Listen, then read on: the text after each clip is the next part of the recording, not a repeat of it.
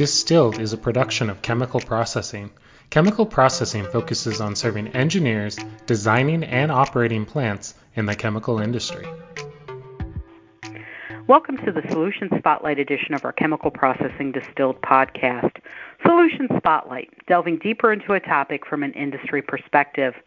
I'm Tracy Purdom, Executive Editor of Chemical Processing, and with me today is Matt Malone, ICS OT Cybersecurity Consultant at Yokogawa. After graduating from Texas A&M, Matt embarked on his 8-year career in the U.S. Navy as a salvage diver and bomb disposal technician. He completed 2 combat deployments and returned home to Texas to begin a career with National Oilwell Varco, a major manufacturer in the oil and gas industry. Matt moved to Honeywell as an account manager and later became a project manager. During his time as a project manager, he caught the cybersecurity bug and went on to work for a startup company to focus solely on ICS cybersecurity. He has since devoted his career to learning everything possible about how to secure industrial control systems against cyber attacks. Matt joined Yokogawa in April of 2020, earned his GICSP certification and master's degree soon after, and is passionate about securing customer ICS networks. Matt and I will be chatting for 3 podcast episodes on cybersecurity, and this is the first in that series. Well, thanks for joining me, Matt. Thanks for having me. Now, let's get our head around the risks here. What is at stake for chemical processing facilities in terms of cybersecurity? Well, I don't really like leading off on this question, but that's fine. I don't like to be. No, sure. I mean, let's go ahead and get it out of the way, right? We've got to talk about the doom and the gloom when it comes to cybersecurity. And not just in chemical processing plants, but any type of automated manufacturing process where you have caustic materials under high heat, high pressure. And the biggest threat to that, the biggest risk is going to be, injury, loss of life, and those types of things, followed by property damage. And that's just your first order effects, okay? So many of my clients comprise the critical infrastructure of North America, right? So when we start looking at second and third order effects, then we have to look at things like, supply chain disruption, which we've seen some examples of that in the last few years. So like I said, I don't necessarily like talking too much about the doom and gloom side of it, but, we still have to identify those risks and what could actually happen in a certain type of situation.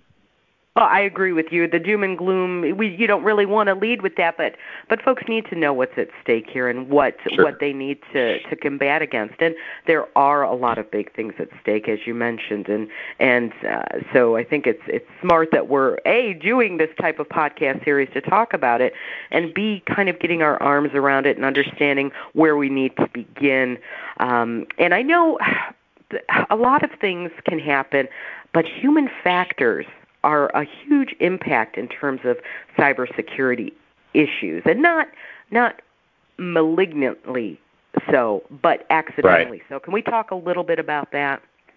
Sure. I think it was, I'm probably going to get nailed on this one, but I want to say it was CISO Online who had some sort of figure, I think it was around upper 60% of accidental intrusion was because of the insider, clicking on a phishing link that would bypass the firewall or, download some type of, exe file or something to that effect, right? And so the human factor is going to be one of the things that we have to work towards in the future in terms of reducing the risk on that side. And the good news is that, there are already some fantastic plans and procedures in place when it comes to just the initial training part of it of this is what a phishing email looks like. Or you have some folks maybe on the IT enterprise side that'll conduct fake phishing exercises. I don't know if you've seen any of these yet. They're pretty creative, where they will set up a fake email account that'll mimic a phishing email, send it out to people within the organization, employees that are unlucky enough to click on these links, find out, oh, by the way, you've got, a month to finish, cyber awareness training, things like that. So there's some really creative ways to go about reducing the risk on the employee side. And that brings up I'm so paranoid now. I'm paranoid of clicking on anything. So how do I, how do you get around that? The zero trust, I guess, is what I'm after. Oh, just on the email side? Yeah. Or any side, any human factor side. We hear so many things, but then we can fall down that rabbit hole and accidentally do something. Well, sure. And it's going to be with us for a while, unfortunately. There's always going to be some type of weak link in the chain that is going to be easily exploited, right? And from looking at this from the malicious actor side, the hacker side, why wouldn't I want to do that? I can, if I'm looking like the 80-20 rule, 80% of, or the 20% that I'm going to put forward is going to bring me back 80% of my return.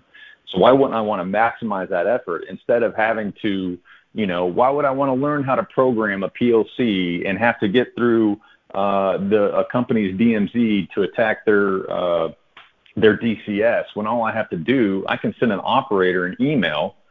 He's going to be, short-sighted enough to click on this link by accident or on purpose, not knowing any better. And now I've completely bypassed everything, and I'm sitting and I'm looking at an HIS, right, for the DCS, and now I have free reign to do whatever I want. So one of the ways to kind of to fight that is the internal training. Some of the posters on the wall reminding people to be suspicious of emails, especially if they're coming outside the organization. Some of the receiving filters need to be tuned up, and then part of that training is more than just be like, hey, beware of suspicious links, but if you're getting an email from somebody that maybe they even have your company's domain within the email address, but you don't recognize the sender, you might want to take that opportunity, start looking through, okay, this guy's got a yokogawa.com email address, but all right, are the O's really O's or is one of them a zero? So things like that they're kind of trying to trick people on is also helpful. Those are great tips. And talking about some steps to initiate a cybersecurity program, what are some other steps that folks can take? I deal with this part a lot is folks that are in the position of developing an OT cybersecurity program from the ground up. And I've seen either the IT specialist, the IT engineer that has now been, kind of like he's knighted, and now you're in charge of all of OT security as well. And so I have the opportunity to kind of tell them and train them about the differences between the OT and the IT side. This is what you need to function on, right? And for the person in that position, I always give them the advice of building a coalition, okay? In some instances, they may be put in a position of responsibility and no authority, so you have to build a team. You're not going to be a general being able to spout orders and everything is going to be able to happen, so you have to build a team. And one of the best ways to do that is to make it cross-functional, right? So if you're in the IT, like I said, if you're this IT engineer, now all of a sudden you're placed in a position of having to create an OT cybersecurity program, you've got to reach out to your process control engineers and your process control managers, right? They're going to be intimately familiar with that DCS or the SCADA system, whatever it may be. I know there's some purists out there when it comes to the definitions of things, so I don't want to turn anybody off with my nomenclature. But reach out to those folks over there and ask for the help. Like I said, don't be demanding about it, but use some of those interpersonal skills and go to them and say, hey, the plant manager just said I've got to do this. Right. My expertise is, SAP, email, ERP, things like that. I'd really appreciate y'all if y'all could help me with this. Right. And so once you build that cross-functional team, then you can start outlining and developing the skeleton of that program. The first thing you want to go to is probably a specific standard. ISA 62443 is probably the gold standard when it comes to cybersecurity for process automation. I always recommend that unless you're in some sort of industry vertical where you have to go off of a specific one, right? So the folks in power gen for BES, they're going to have to go through NERC SIP, especially if you're in the States, right? But for anybody else that doesn't fall under one of those special circumstances, go by 62443, and that probably needs to be, because that standard, just buying a copy of that standard is not going to be cheap, right? So that would be the first thing to say for somebody kind of developing that program. Hey, boss, I'm willing to do this. I want to do this, but you've got to give me the tools. I've got to get this standard. This is how much it's going to cost. I need an ISA membership, in order to get access to this type of stuff, right? And then you can use that as kind of your roadmap to start building out and building the wings, so to speak, from this framework that you're developing. You bring up a good point, the cost. You did mention the cost and going to your bosses, but how, sometimes it's not that cut and dry and easy. How can you make a good case to put manpower and dollars behind a cybersecurity program? You got to start with the risk assessment, right? And there are two different flavors out there right now. The more common one is going to be that qualitative assessment, and you can do it internally, you can do it externally. On the OT side, you want to make sure it's going to be some sort of passive assessment, especially if you're going to be looking at data. I've seen some type of assessments. People are just maybe looking at some sort of like health monitoring status check, which will just give you, okay, these are all my machines.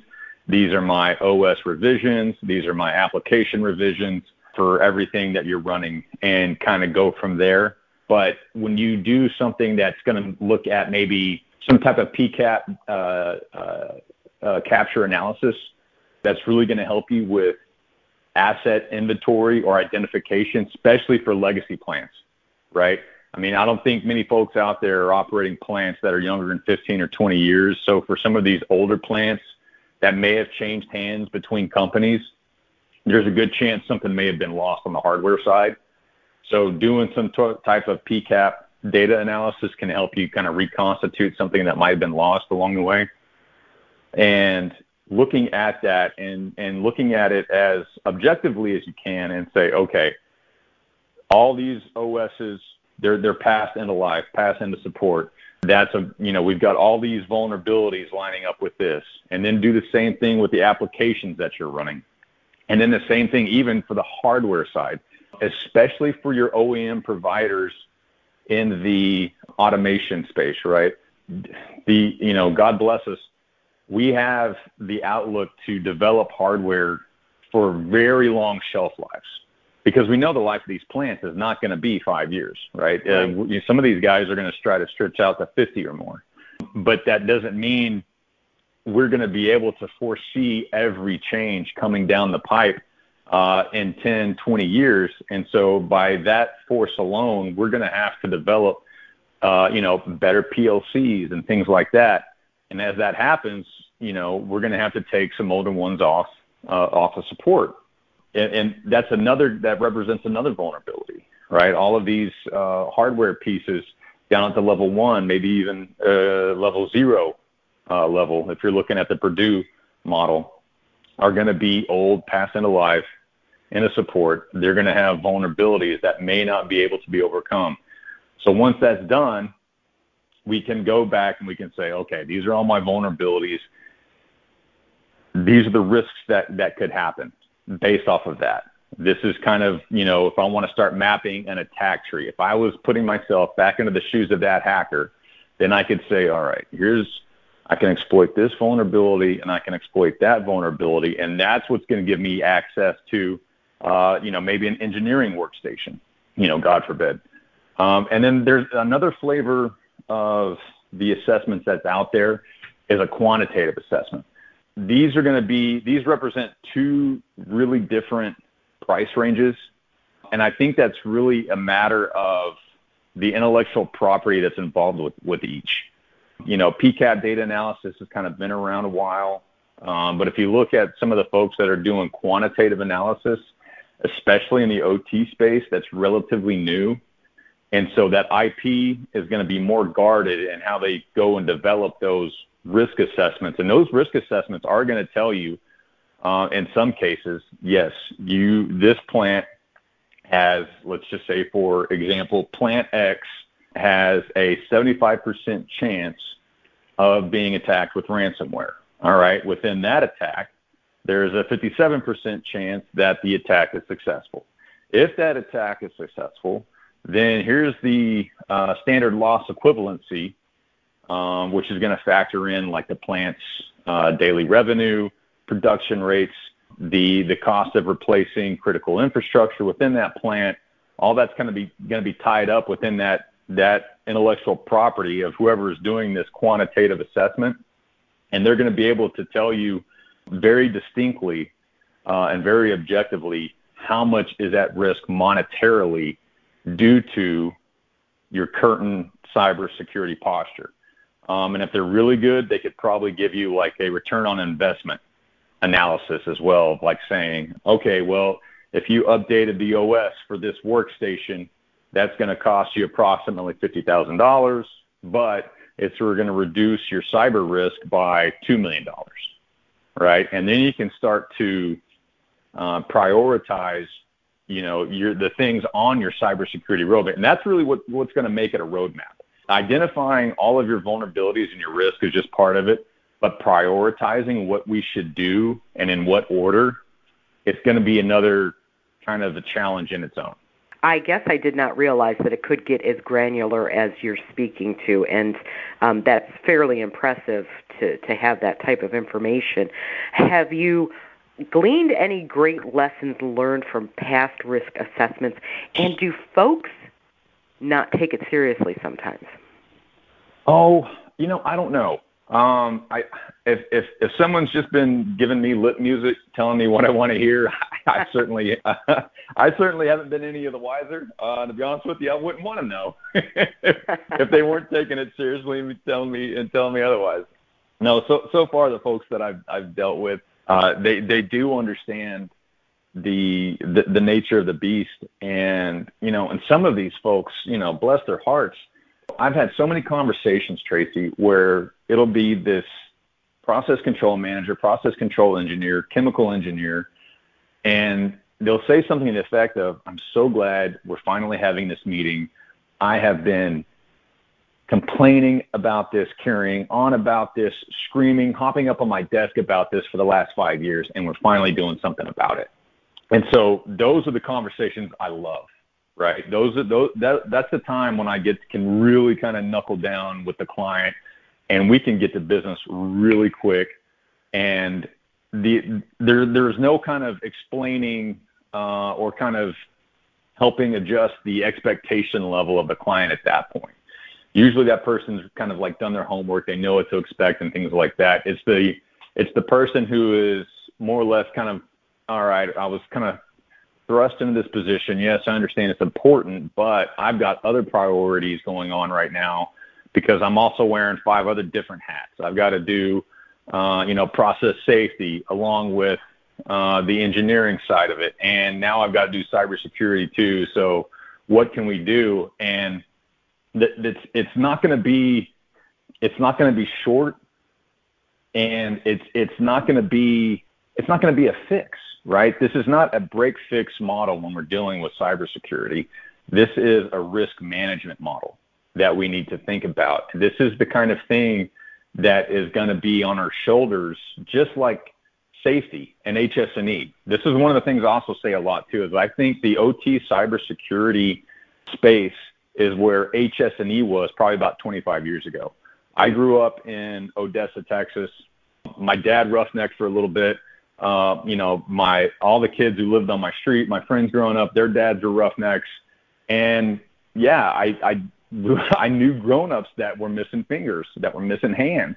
This wasn't, I'm not that old, right? I was born in the 80s, but this was still one of those things that happened back then before there was this radical change, right? And then I went from that to when I got out of the Navy, I worked for a company called NOV doing sales, chasing oil rigs. And I remember seeing roughnecks getting written up because he had on the wrong type of gloves, right? Not that he didn't have gloves, but he had on the wrong type for a certain type of job he was doing. I'm not sure what it was now looking back on it. And I just remember thinking that in the back of my mind, like, all right, so-and-so's dad down the street, didn't have a finger because he was slinging chain or doing whatever else. And now this guy's getting written up for not even having the right PPE. This is really dramatic. And so I think that we're kind of at a similar watershed moment with cybersecurity in the OT space that, the industry is really kind of woken up and saying right now, this is serious. We've got to do something about this. Excellent points. Excellent illustration of that point, too, with that.